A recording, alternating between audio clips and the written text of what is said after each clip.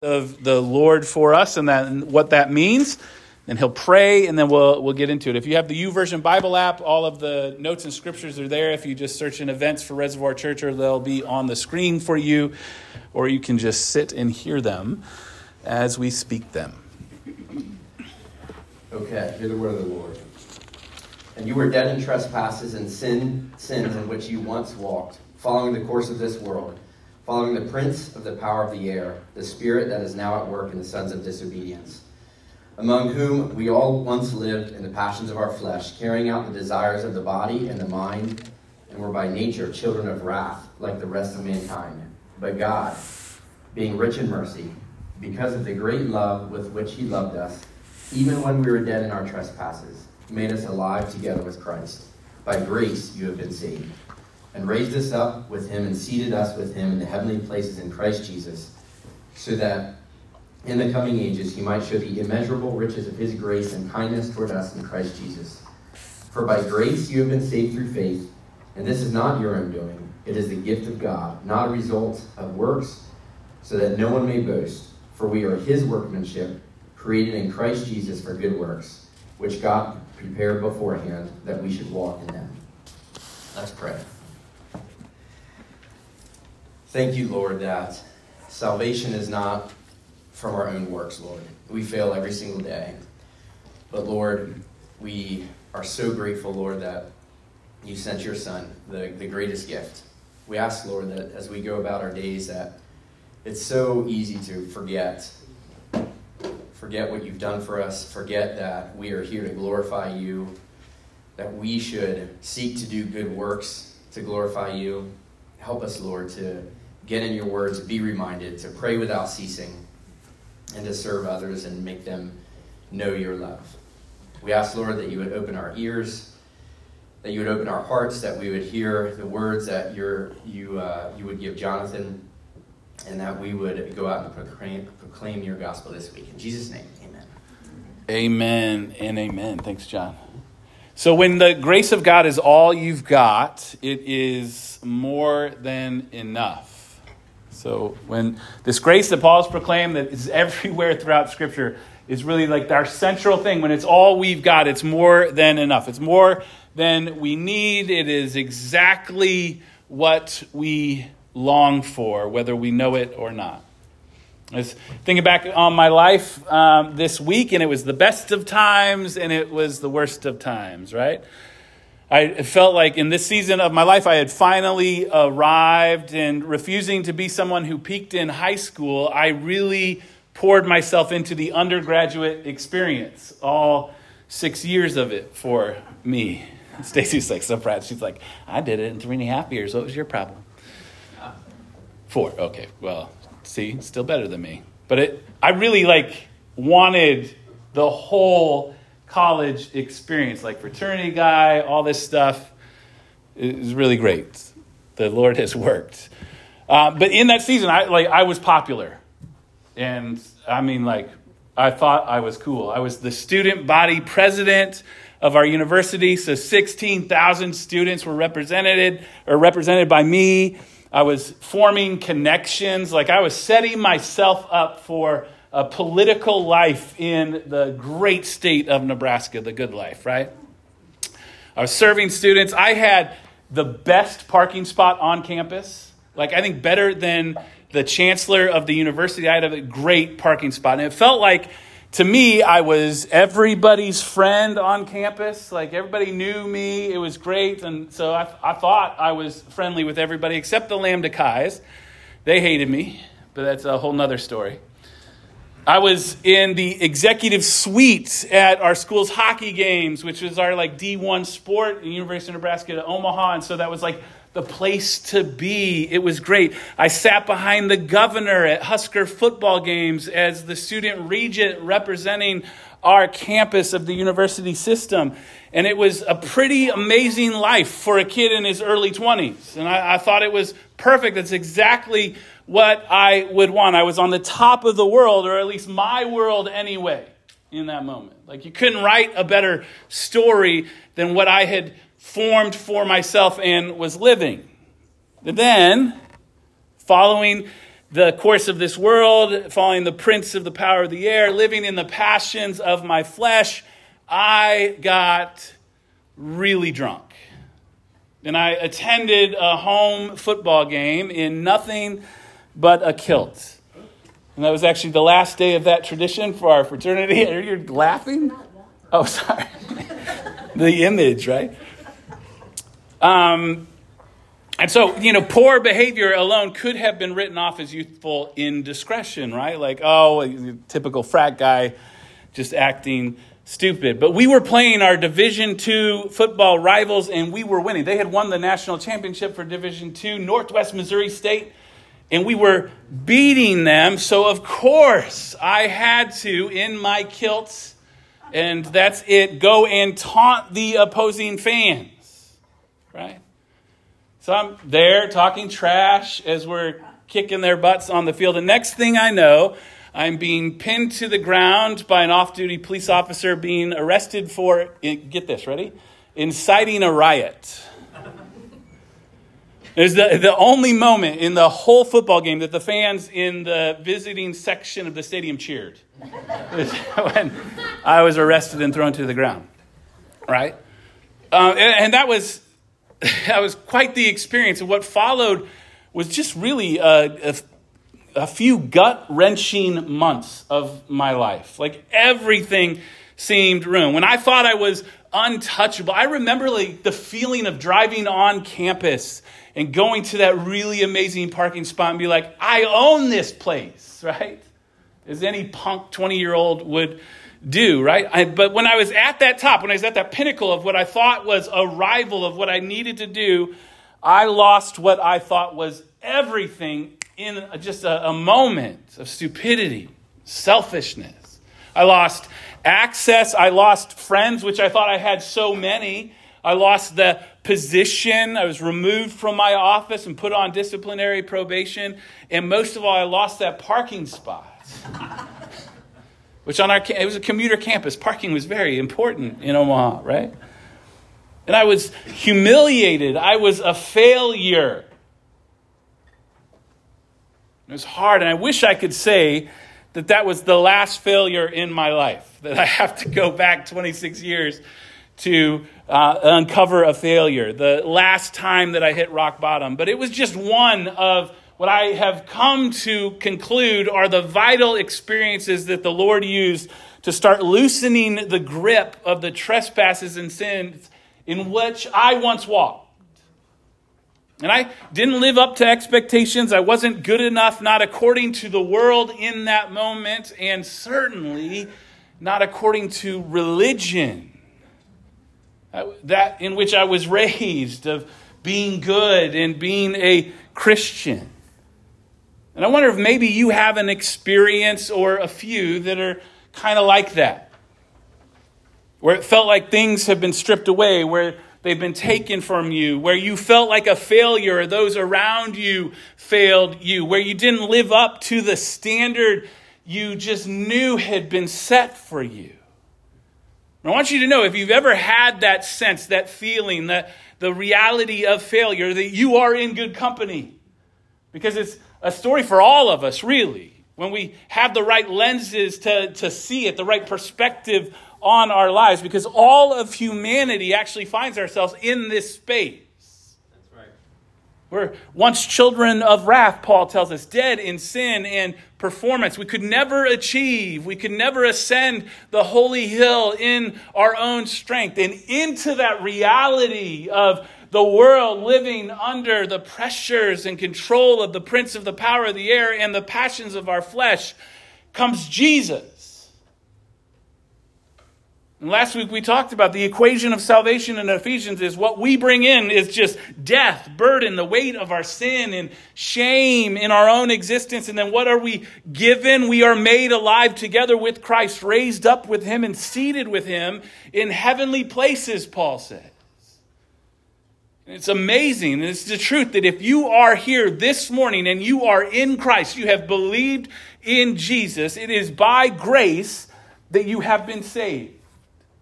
And there's just two verses for today, verses 8 through 10. So that's 3 verses. Bad math, right?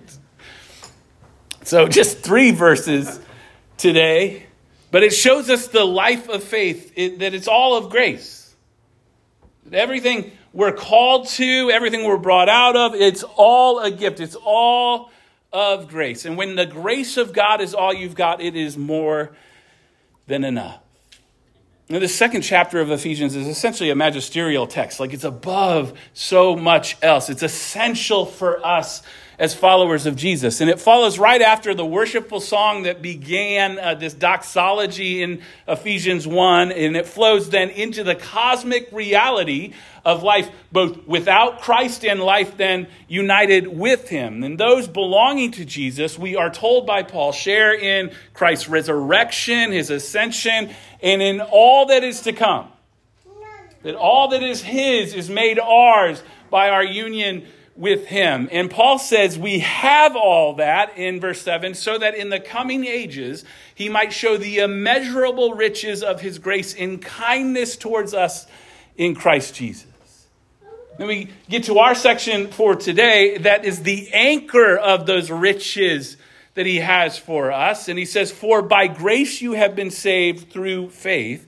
And this is not your own doing. It is the gift of God, not a result of works, so that no one may boast. For we are his workmanship, created in Christ Jesus for good works, which God prepared beforehand that we should walk in them. So today I just want to talk about grace and good works. And so we start with grace, which we have a picture of a welcome mat is our image for grace. And if you can't read it, it says, come as you are. Which is exactly, and it's like, it's actually a bad image because you don't even have to clean your shoes off with God, right? In Christ, you just come as you are. Like, he brings us in. He accepts us. There is a welcome in the grace of God toward us. And I have to share with you my least favorite fable sermon illustration. You know what fable sermon illustrations are? They're sermon illustrations that they totally made up, that it's not a true story. Like, remember when the atheist buys the groceries and the woman's like, oh, the Lord gave me groceries and made the devil do it? Like, that's totally made up, right? But the other one that I absolutely hate, it's the story of a preacher driving by this farm that is just an exquisite piece of land. There are beautiful fields. There are manicured lawns there. There's a pasture with just great cattle or whatever. There's stables, and there's this stunning farmhouse. And eventually the preacher rolls up to the farmer and he says, sir, what an amazing farm God has given you. To which the farmer responded, that's true, and I'm grateful. And then he paused for a moment and he responded to the preacher, but you should have seen it when God had it to himself. Right? And I don't like that illustration because used wrongly, it would be followed with then a call to get to work. Clean up your field, clean up your life, as if God doesn't transform unless you labor. And it puts things out of order. But I think there's a temptation even for the preacher who originally preached that illustration to me that would have jumped through our text and got to the reality of faith or the necessary work that you're called to do that's been prepared for you, and make it all about you. Because it's the human condition to see everything through a lens of personal effort and achievement. It's just how we're cooked, right? Everything in our existence is transactional. It's about earning. Like, even in the safest spaces we have, right? Think of, for those of us that are married in our relationships, if only I do the dishes, she'll notice. And then I'll get what I want. That has never worked, by the way. She just requires me to do the dishes all the time, right? But everything's okay. But it's always transactional, right?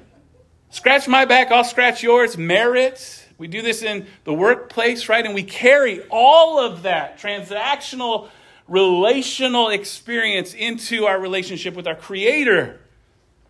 And we think we need to earn our way there.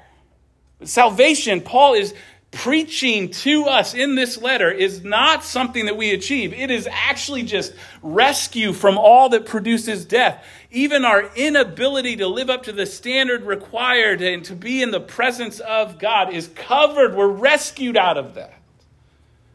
And he says it's by grace, given what we could never earn or deserve, that we are saved. One pastor asked the question, what is grace? It's unmerited favor, the love of God going out toward the utterly undeserving. It has reference here to forgiveness of sin and the riches that Christ brings. It is a lavish, ready for this word, sumptuous, joyous word. But the great and transcending emphasis of our text is that grace is a free gift. The idea of this is not of your doing is that by God's grace, you are people who have been saved through faith, and this whole event and experience, everything that Paul has declared up to this point, is God's free gift to you. It's amazing how contrary that is to the spirit of our age, right? Especially North American or American culture, because we will say things like, we make our money the old-fashioned way. We earn it, right? I think you have to go out and be all that you can be to achieve. And such a mentality is proper to its realm, right? We should vocationally work in the spaces we do to earn and to give back, right? To give in effort. But in regard to salvation, a mentality like that, a posture like that of earning, of achieving is deadly for us. As Paul says, for by grace you have been saved through faith, and it's not your own doing, it's the gift of God. It's all of grace. Everything that he's declared up to this point, the God who blesses us in Christ with every spiritual blessing in the heavenly places, who chose us before the foundation of the world, who has given us adoption as children of God, who have been given redemption and the forgiveness of sins, those that have been given an inheritance, the Holy Spirit, given hope, knowledge of God, power and new life, all of it is gift. It's all by God's grace. And being saved by grace, it is not just one way of relationship with God. It is the only way, by grace through faith. And then we read that and maybe we think, aha, faith must be what I bring to the table. It's my part of the equation. I have a tendency to ask leading questions in small group. Do you guys like the small group questions in your groups? Use them? For like 10 minutes there, we let AI, like ChatGPT was coming up with the questions, and then Stacy didn't like them, so I started doing them again, and I'm not sure who was better. Right? But it's even leading a little bit on Tuesday. It's like, so what do you bring to salvation? And so we want to respond. Well, we bring faith. But Paul tells us that is not actually the case. Thankful for the perspective of one church father, Jerome, right? He helped put the Latin Bible together. And he says, Paul says, this in case the secret thought should steal upon us that if we are not saved by our own works, at least we are saved by our own faith. So in another way, our salvation is of ourselves. Thus, he added the statement that faith, too, is not in your own will, but is God's gift. Not that he means to take away free choice from humanity, but that even this very freedom of choice has God as its author. And all things are to be referred to his generosity in that he has even allowed us to do the will for good. It's like that last week. Was anybody uncomfortable with the application of last week's sermon? Right? It was all this. You're saved by grace. You can be elevated beyond the lures of the unholy Trinity, right? And God has to work, right? It's the but God, being rich in mercy, with the love that he had for us, saved us, right? And then do you remember the application? Choose Jesus, right? At least one person came up after. He's like, why would you tell me it's all of God and then tell me to choose Jesus? It's like, because there's a tension. I'm playing with you a little bit. But it's that reality that I can only choose Jesus when his grace has visited me, when faith has been given as a gift to me. The grace that results in salvation is received through faith. And note that we are saved because of or are on the basis of grace alone, which is attained by means or through faith. We are not saved because of or on the basis of faith. Faith does not save anyone. Only the grace we receive because of Christ's atoning work saves us. Which he gives us faith then to believe. And faith is merely the instrument by which grace is received. Think of a syringe that delivers life-saving medicine. A person is saved because of the medicine, not because of the syringe. And yet without the syringe, right, being exampled here as faith, salvation would not be possible. So faith is the response by which salvation through the perfect work of Christ is received. And faith is not a meritorious work that we achieve and then get something back for. It is simply trusting in what Christ has accomplished on our behalf. Living in light of the grace that we receive. So I want to press in just a little bit more then. What is faith? Faith is not the mere intellectual reception of Christian truth, nor is it belief alone, but true faith is belief plus trust.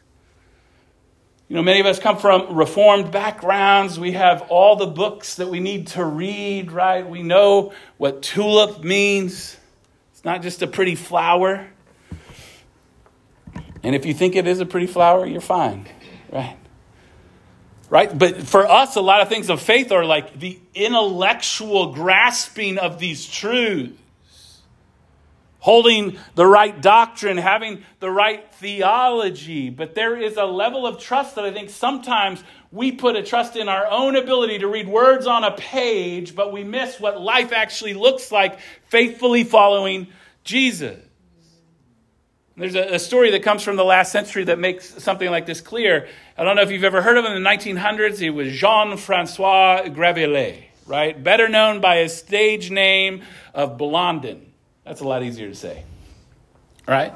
But he was a world-famous acrobat. He was born in France, 1824, and he became well-known while he was still a child for his ability to be on high heights. And as he grew older, his skill and showmanship brought his fame throughout all of Europe and even North America. And once in London, he played the violin on a tightrope 170 feet off the ground and then did a somersault while wearing stilts.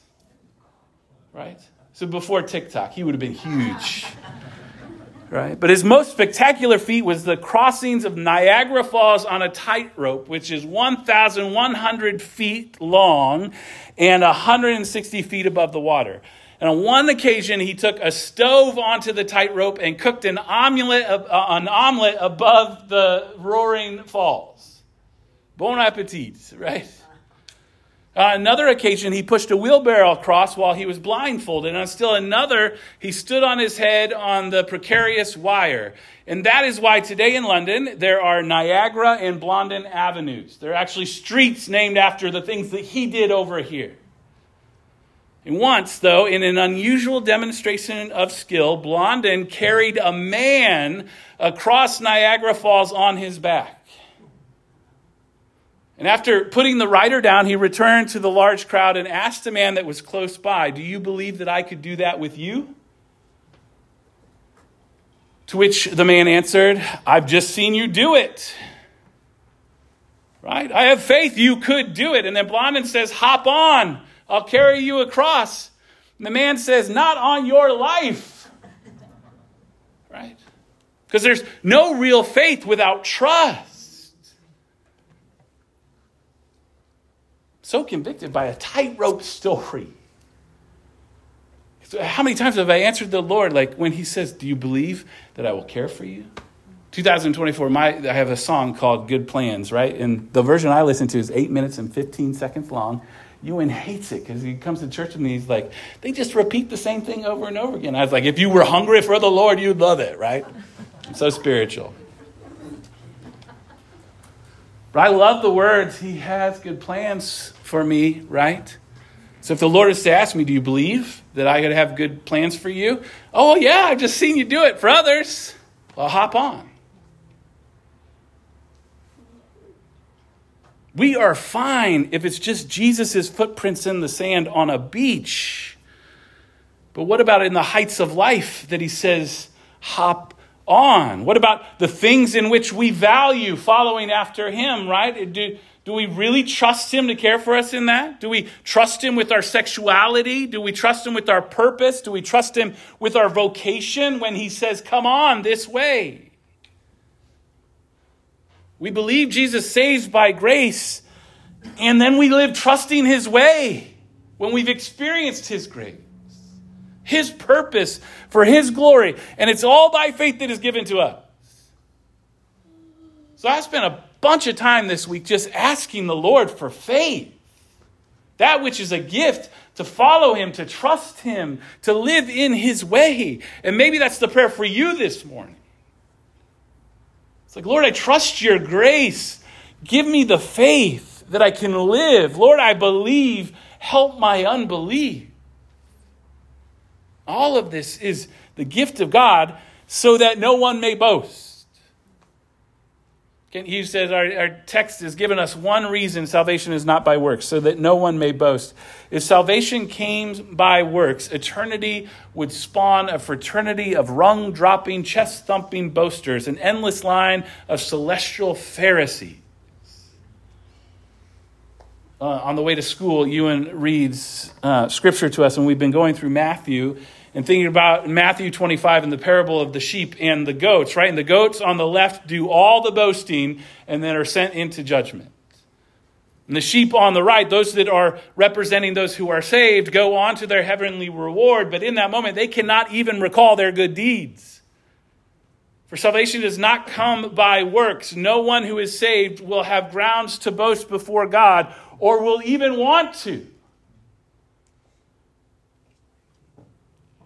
I think just the reality is that grace is the most humbling thing. Did you see how Paul brought us from the depths to the heights and now returning like in a thing of humility, like all that gift you've been given, be reminded it's a gift, right?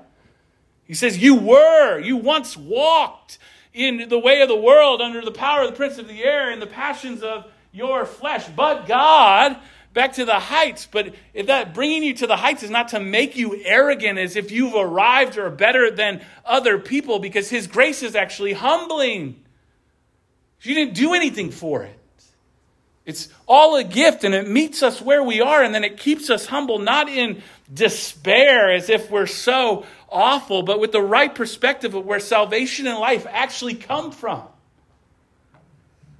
Paul to the Corinthian church in 1 Corinthians 1, he says, for consider your calling, brothers and sisters. Not many of you were wise according to worldly standards. Not many were powerful. Not many were of noble birth. But God chose what is foolish in the world to shame the wise.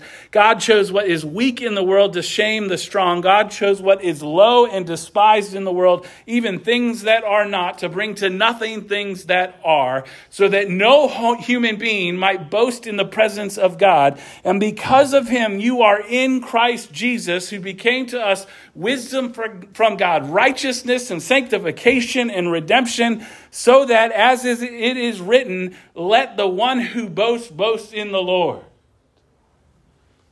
When grace is all gift, all you do is boast of the giver. And that creates in us, I think, a humility that smells like Jesus, and it should actually be a mark of Christian. Struck how culturally as Christians, we are not humble people. Well, I am, but not them. Just ask me, I'll tell you how humble I am. But grace does something to it. It takes the pressure off. It's actually the place where rest is found, where the fuel for walking with Jesus is given to us, this gift. Old preacher Charles Simeon said, thus we hope that the point is clear. Salvation is altogether of grace from first to last. The plan of salvation as originally devised, the Savior who wrought it out for us, the acceptance of his vicarious sacrifice on our behalf, and the faith whereby we are made partakers of his sacrifice are all the gifts of free and sovereign grace. The foundation and the superstructure are wholly of grace.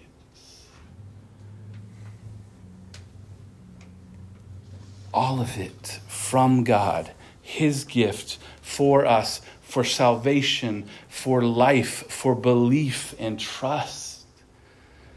And it's grace that actually leads somewhere. It leads to good works. We have a picture of planting flowers. And I have to be honest with you.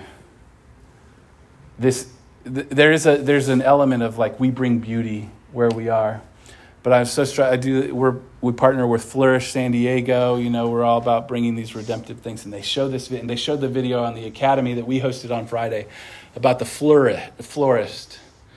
And she says, "I'm just a florist. How can the Lord use me?" And then there's this beautiful moment. She gives flowers to somebody. They all cry, and the world has been changed, right?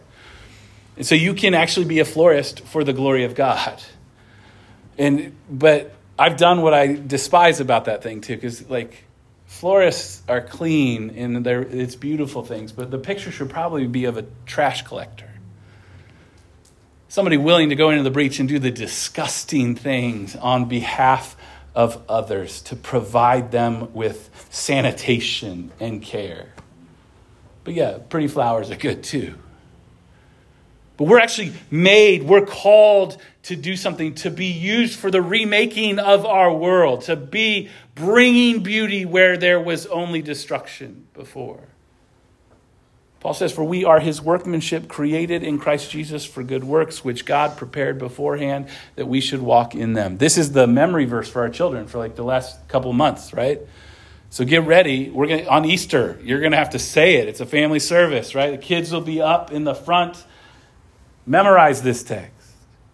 There are two works that are in mind in this one verse, though. There's God's work and there's ours. It starts with God's workmanship, and God's workmanship is us. We are literally his masterpiece, his best work. That's what Paul is declaring here. The one who gives us grace, gives us faith that is a gift, is claiming us as his best work. Believers are God's workmanship. In the Greek, the poema, a term that occurs only here and in Romans 1:20, where it refers to the works of God in creation. So here it designates God's work in the new creation of believers. The transformation of believers from death to life is so radical that it's considered a new act of creation. And the scope of this new creation is more than just individual in nature, which it certainly is for you, but it also includes then the community you are made part of in faith, and then together it has a view of the new creation of the individual and community that anticipates the recreation of the cosmos. What's still to come, the remaking of everything for the glory of God. Paul's declaring to us here that we are God's works of art. I do not think there is a more exalted description of a believer in all of Scripture, that you are a masterpiece. We're God's works of art. So are you valued by God? Absolutely. Yes. So much so that he pours out his grace upon you and makes you his workmanship, his prize. The Father is so fond of you that he gives his Son to make you his. Willing to sacrifice of himself that he could be in relationship with you and you could live into the life that he has planned for you from the beginning of time. Augustine was always known to say that men stare at mountains and stars in wonder, but we pass by real masterpieces all the time. You guys, I want to see you as God sees you, as his poema, his poems, his masterpiece, his beauty. And then from that work, from you being remade as a masterpiece, his workmanship, it flows into our work. Because we're workmanship created in Christ Jesus for good works. That which has been prepared beforehand, that is essential to his plan of renewal. Not good works that earn a place with God, but instead just living from the salvation that is a gift and experiencing his grace for the glory of God. Sharing it with everyone around us. And good works here, you have to understand, is a really wide category. It literally looks like the life that Jesus taught us to live in the Sermon on the Mount. Which it's an election year, so maybe we should... Last time we had an election year, we broke out the kingdom ethic. We went through the Sermon on the Mount. Maybe we should do it again, right? Jesus encourages his listeners in the ultimate of his teaching there to love their enemies, right? To forgive others and to care for the poor and marginalized. He emphasizes the importance of humility, telling his followers not to worry about material possessions or outward appearances. Like it's a whole different life than that which we live. He says, focus instead on a life of righteousness and integrity. So the good works that have been prepared for beforehand for us are all those things. They might look different, like serving families with kids with disabilities so that they could be included in a church service because they can't go anywhere else. Everybody else tells them to bring their kid outside, their kid's too loud. You have to know when we have friends that are here and we have people in our church that, poor little Malachi, you guys think he's laughing, but he's having a seizure in those moments. And there's an impulse in the parents to say, well, I'm going to take him outside so he's not a distraction. I don't care if you hear anything. If you're distracted by that, that's between you and the Lord. I want them to be served. And that's the good works that he's prepared beforehand for Reservoir Church. Oh, people won't come to your church if there's, a kid that has severe autism and is not controlled in this space. I don't care who comes to our church. I want them to come to our church. Because Jesus said there is a feast prepared and it's these that are there and the doors are still open. So if he wants to pour out his gift of grace and faith to other people that would join into that service of people, praise God. But if he doesn't, we're living into what he's prepared for us. It's not in my notes. Tony Evans says a good work is a divinely prescribed action that benefits others in such a way that God is glorified. And many Christians are unfulfilled and miserable because they've never gotten around to doing the work God has for them. We live in a culture that says you need to get after yours. And the church has been corrupted by that posture. Friends, your best life is lived giving yours away. Just like our Savior did.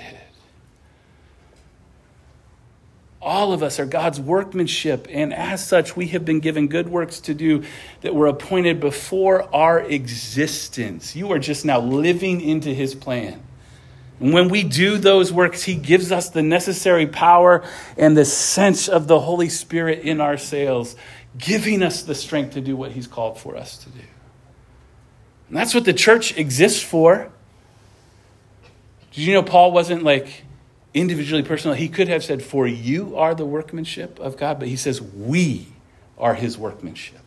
There's a corporate reality at play in this letter that we are to be proclaiming the grace of Christ, walking in good works. It is to be our life. When he says, do you believe I can bring you across the heights, and says, hop on, we say, yes, let's go.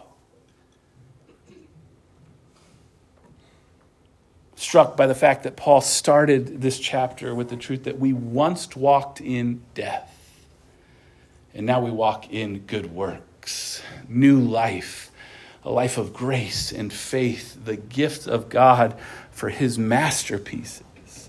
It's what you were meant for. It's the beauty you're meant to bring to bear in the midst of a stricken and struggling world. Friends, salvation from beginning to end, even the good works that we perform, it's all the result of God's grace. There is no room then for boasting before God, since he is the author and perfecter of our faith. And what a gift it is to us. And maybe it's all we have, his grace for us. Maybe we don't have a lot of skill. Maybe we don't have a great CV or resume. Maybe we don't have a lot of experience, but we've been given his grace by faith. And when the grace of God is all you've got, it's more than enough. So get grace. And by get grace, I mean receive it.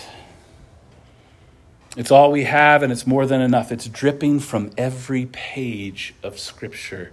Ask the Spirit to highlight it for you that you would see. And it's his power for salvation to all who believe. It changes everything. When you've received grace, then get to work. Not to earn, but to give him glory. Tethered to each other in the church, you are called to love, serve, and sacrifice, and it really is the best life. It's what you were meant for. You are not your worst moment. You're not your worst year. You're not your worst conversation or your worst parenting minute. You are not even your best moment apart from Christ. In Jesus, you are God's masterpiece, created for the work of renewal wherever the Father has put you. And that's better than even having the best parking spot on campus. Let's be about it, shall we? Pray with me. Good and holy God, we thank you for your word, which is at times so far beyond us in the riches in which are proclaimed within. But here you've made clear that our salvation is by grace through faith. It is not of our own doing, but is all a gift from you. Lord, we ask you'd help us to receive this gift. For some of us, maybe for the first time, we just understand that salvation is not, in fact, by my ability to live a certain way or to be good or to vote a certain way or to speak out about certain issues, but to be fully and firmly under the banner of your grace. That all I bring is being dead in my trespasses and sin, and you give me all of life.